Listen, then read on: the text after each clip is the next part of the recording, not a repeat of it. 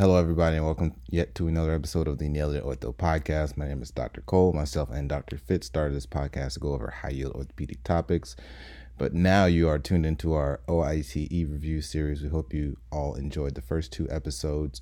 Now, if this is your first time listening, this is an OITE review series. We'll try to do a couple weekly episodes going over high-yield topics for the orthopedic in-training exam, and our first overall category is trauma. So we kind of went over open fractures and stuff in our last episode, and now we will go over some upper extremity trauma.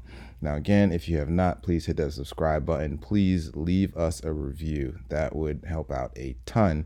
And share this with your colleagues. If you're a resident and you have other residents that you know could use some assistance with OITE studying, send this to them. So without further ado, please enjoy this episode. You are now listening to Nailed It, the Orthopedic Surgery Podcast, featuring Doctors Jay Fitz and Wendell Cole.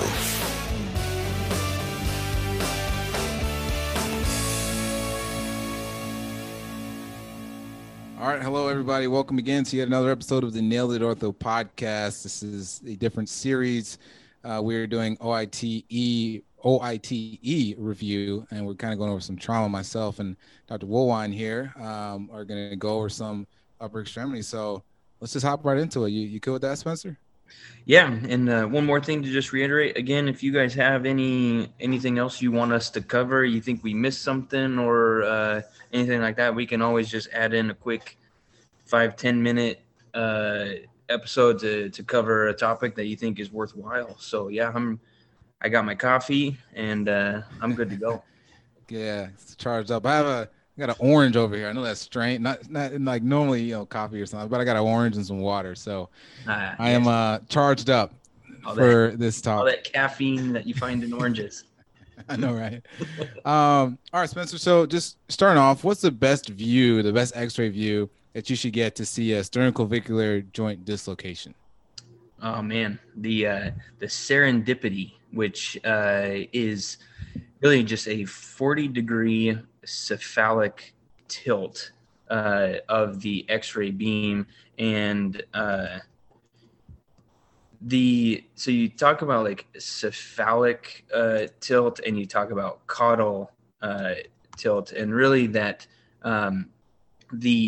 when you have a cephalad view, or when it says cephalic tilt, you're actually pointing the X-ray beam toward the head rather than bringing the X-ray beam closer to the head and pointing it more towards the rest of the body, rather than a caudal view, which is going to be aiming more towards the body and kind of lower aspects of it, which I didn't quite understand until recently, looking it up. We have the benefit of almost every trauma patient just gets run through the CT scanner as they or as they come in through our ER. And so I think that really the best view of this, or the best evaluation of this, is a CT scan, but it is a lot of radiation for a simple SC joint dislocation. So don't forget about that serendipity view. And then as we look at this serendipity view, we know that the SC joint can dislocate really just anterior or posterior. There's not a lot of inferior or superior dislocations of this. So which one do you think is more common? So anterior is more common and is more likely to be unstable, but it's also more times also asymptomatic. Okay. So, when you have an anterior SC dislocation, how you kind of treat this is non-operatively. So you close reduce it. And if it's stable, you kind of just put it in a figure of 8 brace. So again, anterior SC dislocations are more common, and you treat these non-op by close reducing and putting it in a figure of 8 brace. Now, what are some of the symptoms? You mentioned anterior and posterior. What are some of the symptoms possible symptoms of a posterior SC dislocation or sternoclavicular joint dislocation?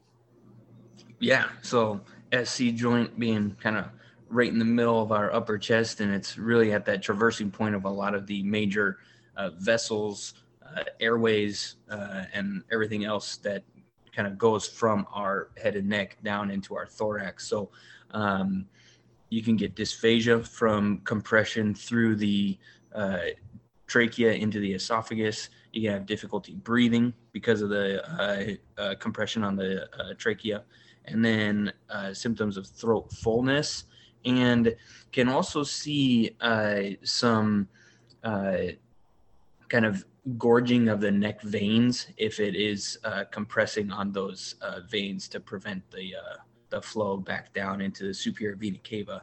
And then, like the 30% have that kind of compressive dysfunction. And because of that posterior, because of all the dangerous posterior structures, what makes it kind of different than that kind of non-operative anterior dislocation that you just briefly summarized? Yeah, so for the anteriors, we talked about close reducing it and putting in a brace, but for these posterior ST dislocations, these are the ones you typically want to do in the OR, or you want to do it, under anesthesia, and you can attempt a close reduction, but sometimes you need to open reduce it. And, some people just use their fingers to reduce it, or sometimes, there are things that people are using towel clips to reduce these dislocations. And, there's whole, articles on it. You abduct the arm out, and, that can kind of help with your reduction maneuver. And I know one of the things that was very tested was a lot of times you wanted to have a thoracic surgeon on standby, because just like you said, you're dealing with a lot of those structures. You kind of the esophagus back there, trachea, a lot of things that we aren't, that we aren't experts in. But as of more recently, I think there have been some studies or some things out there saying that a thoracic surgeon may not be needed in some of these cases, in case that is a question. But the way you kind of treat these is you go to the OR and you fix it, and you close reduce it or open reduce it using your fingers or some towel clips. Now, moving on to, I know something that's pretty common, that you'll definitely see at some point in residency, and these are going to be clavicle fractures. So can you kind of just talk about the different areas of the clavicle, and then what's the most common portion of the clavicle that's fractured? Yeah, I think what is this? I think this is the most common bone fractured in orthopedics, or something like that. It's in the top 3 for sure. And we have medial, midshaft, and distal 1/3. And I believe that there is a distinction kind of where these kind of start and stop, but I don't think it's really that relevant. So obviously what we see the most of and treat the most, I would say, is either the midshaft or distal third, and that makes up about 95% of these. And the 5% that happen medial are really a lot of those are very high energy or direct impact to that medial third, and oftentimes the bone is stronger than the sternoclavicular ligaments. And so I think why you don't see a lot of these is you'll see a failure of the ligaments resulting in an SC dislocation before you see a fracture medially. And so it's key to know that the midshaft and distal third make up a vast majority of these types of injuries, and those are closed and open. But when we talk about open clavicle fractures, you can see a kind of a multitude of other injuries with those. And would you be so kind to enlighten us on what those are?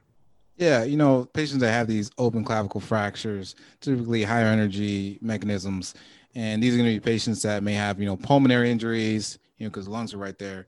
We also could have, closed head injuries. So just know that open fractures are associated with pulmonary and closed head injuries. Now, I know we just touched on that midshaft and distal make up about 95% of the clavicle fractures, midshaft making up about 80% of them. And one of the big things that we always hear of are non-unions in these mid-shaft clavicle fractures. And we know that this happens, around 15% of the time, give or take. But what are some risks for non-unions in these mid-shaft clavicle fractures? Yeah, and these are the ones that we're kind of talking about with the non-operative treatment and sling immobilization versus figure of 8 braces. But there's really been no functional or cosmetic differences between those. But yeah, when we're looking at the non-union rate at about 1 to 5% for the non-operatively treated clavicle fractures, we see more non-unions in those with comminution, those with greater than 100% displacement, greater than 2 centimeters of shortening. Can be tough to gauge really on x-rays, but if you see a lot of overlap, you can kind of just intuitively say, hey, this is a really shortened clavicle. Elderly patients and female patients are really the main risks of the non-unions here. So it's like somebody's grandma with a bad broken bone. You just think of that, then those are going to be the ones that have higher risk for non-union. Female, elderly, comminuted, shortened. Yeah, like a short grandma, a short grandma that has a really bad fracture. That's the way to think about it. To remember that.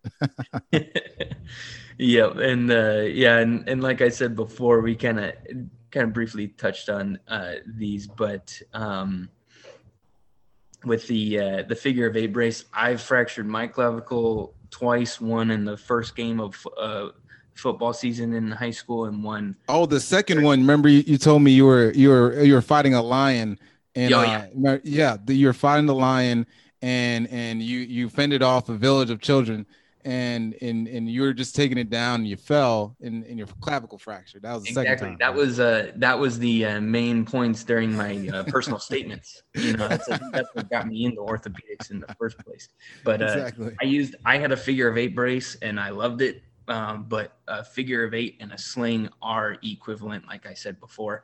But other non-operative indications for these clavicle fractures are kind of the opposite of what are the risks for non-union. So less than 2 centimeters of shortening, less than 100% displacement. And the reason why we treat these ones that are greater than 2 centimeters shortened is you do see with a healed fracture, let's say it heals, you do see decreased shoulder endurance and strength. And a lot of that is related to the lever arm that the clavicle provides. Is when you have a shorter lever arm, you're working kind of against physics. But when we're talking about taking these patients to surgery, what sort of indications are you going to use out in practice, or do you present to your attendings? Yeah, so, absolute indications to treat mid-shaft clavicle fractures. One are open fractures. Two is, impending open fractures, or, one where there's skin compromised. You go and look at the patient and you see like blanching, discoloration of the skin, and you can, you look and you see that broken, displaced end of that clavicle pushing up, and you don't want that skin to break down and lead into an open fracture. So those are the ones you're going to treat. And then also, there's some studies out there that state that clavicle fractures associated with a neurovascular injury should also be operated on. And these are those like brachial plexus type injuries, because you don't want to just give them a flail extremity. Exactly. And so what are some of the relative indications to treat mid-shaft clavicle fractures? So bilateral clavical fractures, you want to give them, at least with fixing it, you can give them some sort of a functioning arm while it heals, so that they can do some activities of daily living and personal hygiene. Brachial plexus injury, like we talked about before, falls a little bit more under the relative and controversial indications. I think I personally would, for somebody who has a brachial plexus injury, just to give them a stable shoulder girdle. But that's still not set in stone, absolute. Those with the seizure disorder and those who are polytrauma, as we'll see kind of later on with more of the humerus fractures, fixing upper extremity injuries and those that have lower extremity injuries as well can sometimes lead to better mobilization and patient outcomes. So let's see here. Oh yeah, also have written down like a floating shoulder that you want to fix these so that you can also provide a stable shoulder girdle for them. So there is a classification for mid-shaft fractures, which is really not known about because it's done by the same dude who came up with the proximal humerus fractures, and these can get confused from time to time. But you want to briefly talk about a classification of the mid-shaft clavicle fractures? Yeah, this is going to be that Neer classification. And this one is relatively simple. It's either you have less than or greater than 100% of displacement. And, what they note is that if you have more than 100% displacement, you have a non-union rate of around 4.5%. So, again, Neer classification for mid-shaft clavicle fractures, less than or greater than 100% displacement, and the non-union rate is somewhere around 4.5% if you are over 100% displaced. Now, when we go and look at when we're talking about, going further away from the midpoint and going more lateral, and we're talking about our distal third clavicle fractures, what are some of the, key structures that contribute to the stability of these distal clavicle fractures? So the distal third of the clavicle does kind of provide a very important lever arm for the rest of the upper extremity, and it is it does have a lot more stabilizing structures than like the mid shaft of the clavicle, which really doesn't have much, and even the medial portion of the clavicle. So we're looking at like the AC joint capsule and AC ligaments, as well as the coracoclavicular ligaments that help stabilize the clavicle to the scapula. And again, this Dr. Neer, he happened to know some stuff and is pretty well known in the orthopedic community. Also has a distal third clavicle fracture classification. And so we know the very simple mid-shaft one is just greater than 100% or less than 100%. But the a little bit more complex Neer classification of the distal third clavicle fractures is a little bit more daunting, but if you want to briefly kind of go over that. Yeah. So, you got, I feel like for this, you had to look at it and read it a couple times, but, again, the Neer classification for distal third clavicle fracture. So our type 1, you're going to be lateral to our CC ligaments. Okay. So these are going to be the ones that are stable and they don't have much displacement, right? So lateral to our CC ligaments is going to be our type 1. Our type 2A is going to be medial to our CC ligaments. So these fractures are going to be usually displaced, and these can be associated with non-union rates as high as up to greater than 50% if treated non-operatively. So typically these can be treated operatively. So again, review: type 1 is lateral to CC, type 2A is medial to CC, type 2B is going to be between or lateral to the CC ligaments. And these are going to be, again, typically unstable fracture patterns. Okay. So again, fracture, it can occur between the CC ligaments, resulting from the conoid ligament torn and the trapezium ligament intact. And for our type 3, because these are going to be lateral to our CC ligaments, but these extend into the AC joint. So our type 1s were also lateral to the CC ligaments, but it did not extend into our AC joint. So those are extra articular, versus our type 3s do extend into the AC joint. And again, these are usually non-operatively treated. But a thing to note about that is fracture extends into the AC joint, you have a higher risk of AC joint arthritis. Type 4 are going to be our pediatric distal third physeal fracture. Okay. And these are going to be the ones that can be treated non-operatively for the most part. And correct me if I'm wrong, I think it's because the periosteal sleeve is still in. No, I'm thinking about something else. We'll get to that in a bit. But our type 4 is again going to be our pediatric distal third physial fractures, usually treated non-operatively. And our type 5s are going to be our comminuted fractures with displacement. And our CC ligaments are usually intact, but the amount of comminution kind of warrants open reduction and internal fixation. I know that is a lot to think about. So what may be easiest is looking, Googling and looking at a chart of, the near classification in these distal clavicle fractures to kind of cement it in your mind. So patients that have these, go ahead.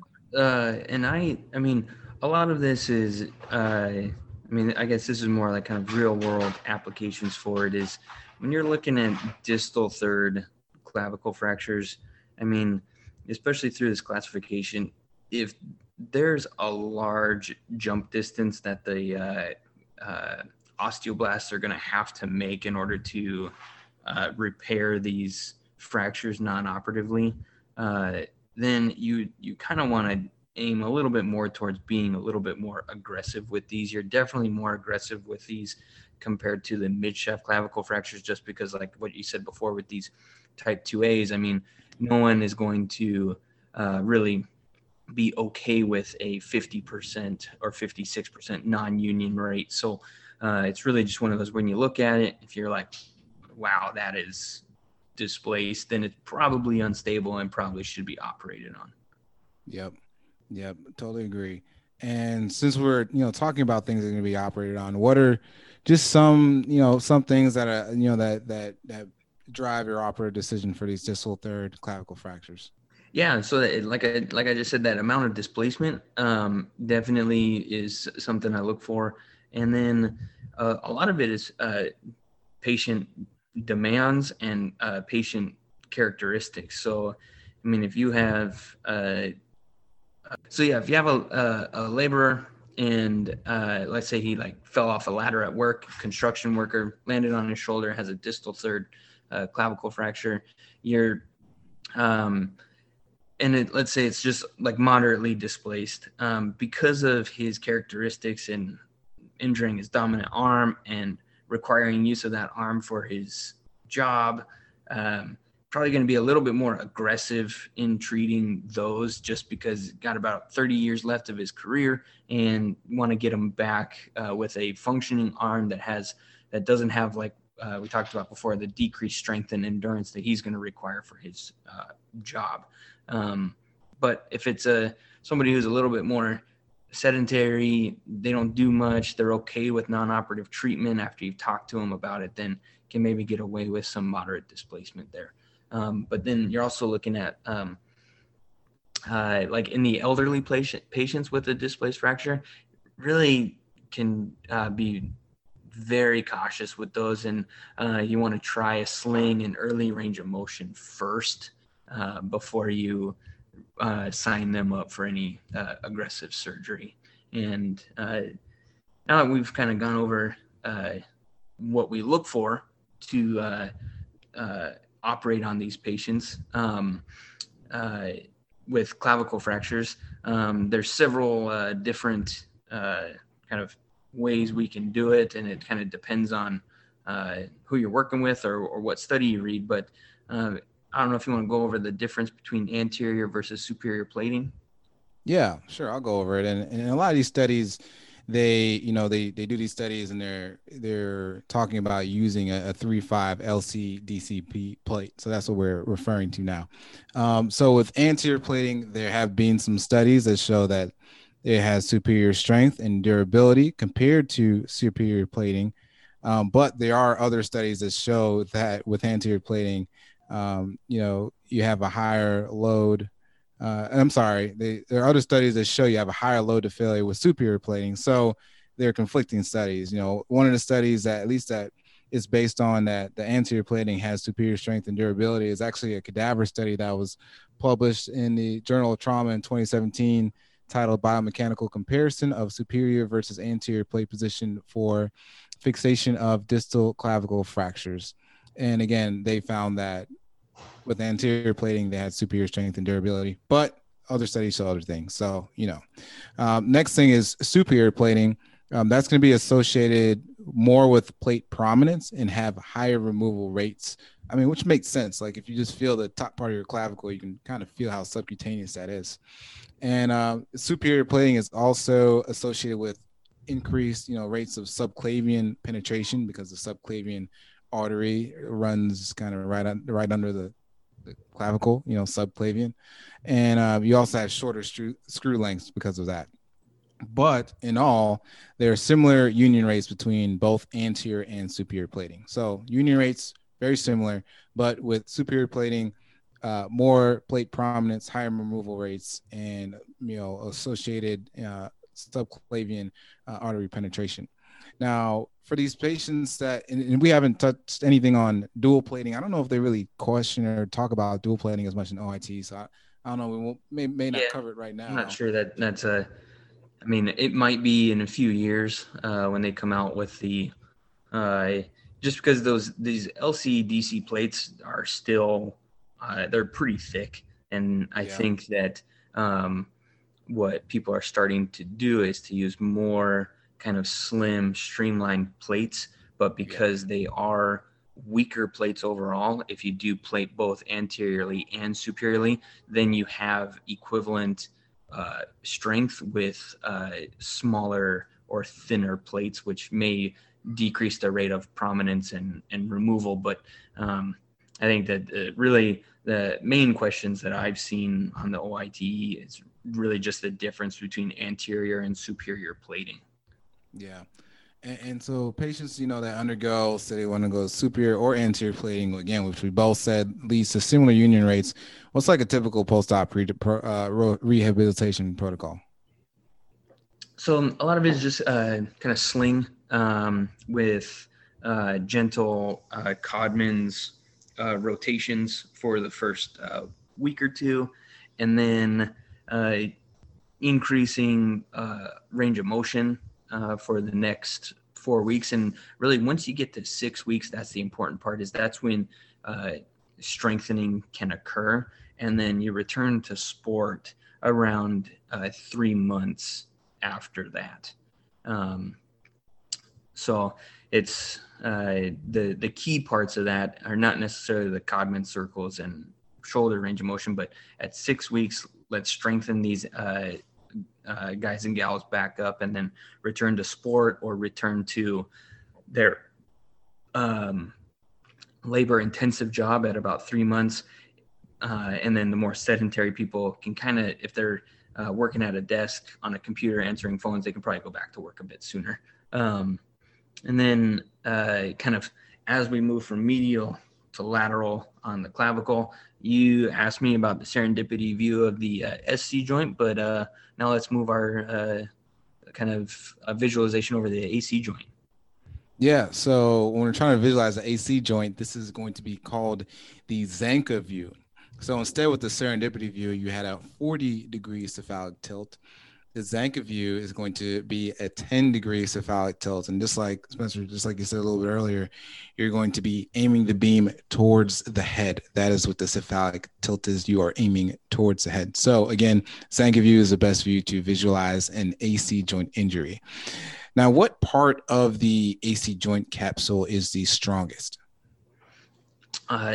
2 parts of it, the posterior and superior, because they are mainly resisting posterior displacement, but also superior displacement along with the CC ligaments as well. And then you'll see this as a little bit of a transition into the sports realm with the distal clavicle excision. As you enter that AC joint and you do your distal clavicle excision, you want to make sure that you preserve those posterior and superior portions of the capsule to prevent exactly this, that posterior displacement. And the main ligaments around the AC joint are obviously the AC ones and the CC ligaments, the conoid and trapezoid. Correct me if I'm wrong. I believe the conoid is the more medial and trapezoid is the more lateral of those ligaments. Yes, that is correct. And I heard a very crude way to remember this that I will not repeat on air, but I'm trying to think of another way to say it. Maybe a cone in between the tracks. So, the C is medial and then tracks are lateral or something. I don't know. Just some way to remember that it's conoid and then trapezoid. Exactly. I did alphabetical. So the C is medial and T is lateral. Alphabetically, it just kind of makes sense to me. But when we're looking at these ligaments being torn, we talked about the distal clavicle fractures, but if there's no fracture and we have these ligaments torn, what type of injury occurs? Yeah. So when both of these ligaments are torn, it's going to be a type 3 injury. And we're talking about the Rockwood classification. And so that'll be a type 3 when you have injury to both the AC and the CC ligaments. Type 1 is just when you have an AC joint sprain. Type 2 is when the AC ligaments are ruptured, but the CC and the CC joints are sprained. And then again, type 3, both are torn. Then type 4, the way I remember this is I remember one of our attendings was like, the tire thing for the thing that measures the pressure on tires is like PSI. So that's how I remembered 4, 5, and 6 is that you have posterior displacement, or 4 superior displacement in 5, and then inferior displacement of the clavicle in 6. I like that. Never heard of that. Yeah, me either until he said it, and I just remembered it for life now. So maybe whoever is getting pimped on morning, fracture conference, hopefully this helps you remember that. So what's the typical treatment for type 1 and 2 AC joint injuries? Again, type 1 where it's just an AC joint sprain, and then type 2 where the AC ligaments are ruptured, but the CC ligaments are intact but just sprained.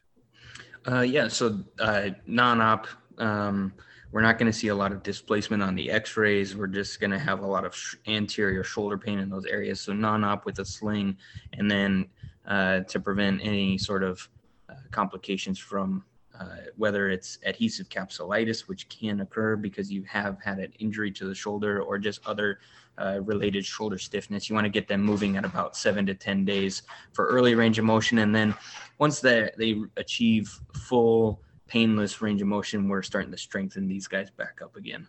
And then you talked about the type 3 injury being rupture of both AC and CC ligaments. Is the treatment for that really straightforward and set in stone, or what are we looking at here?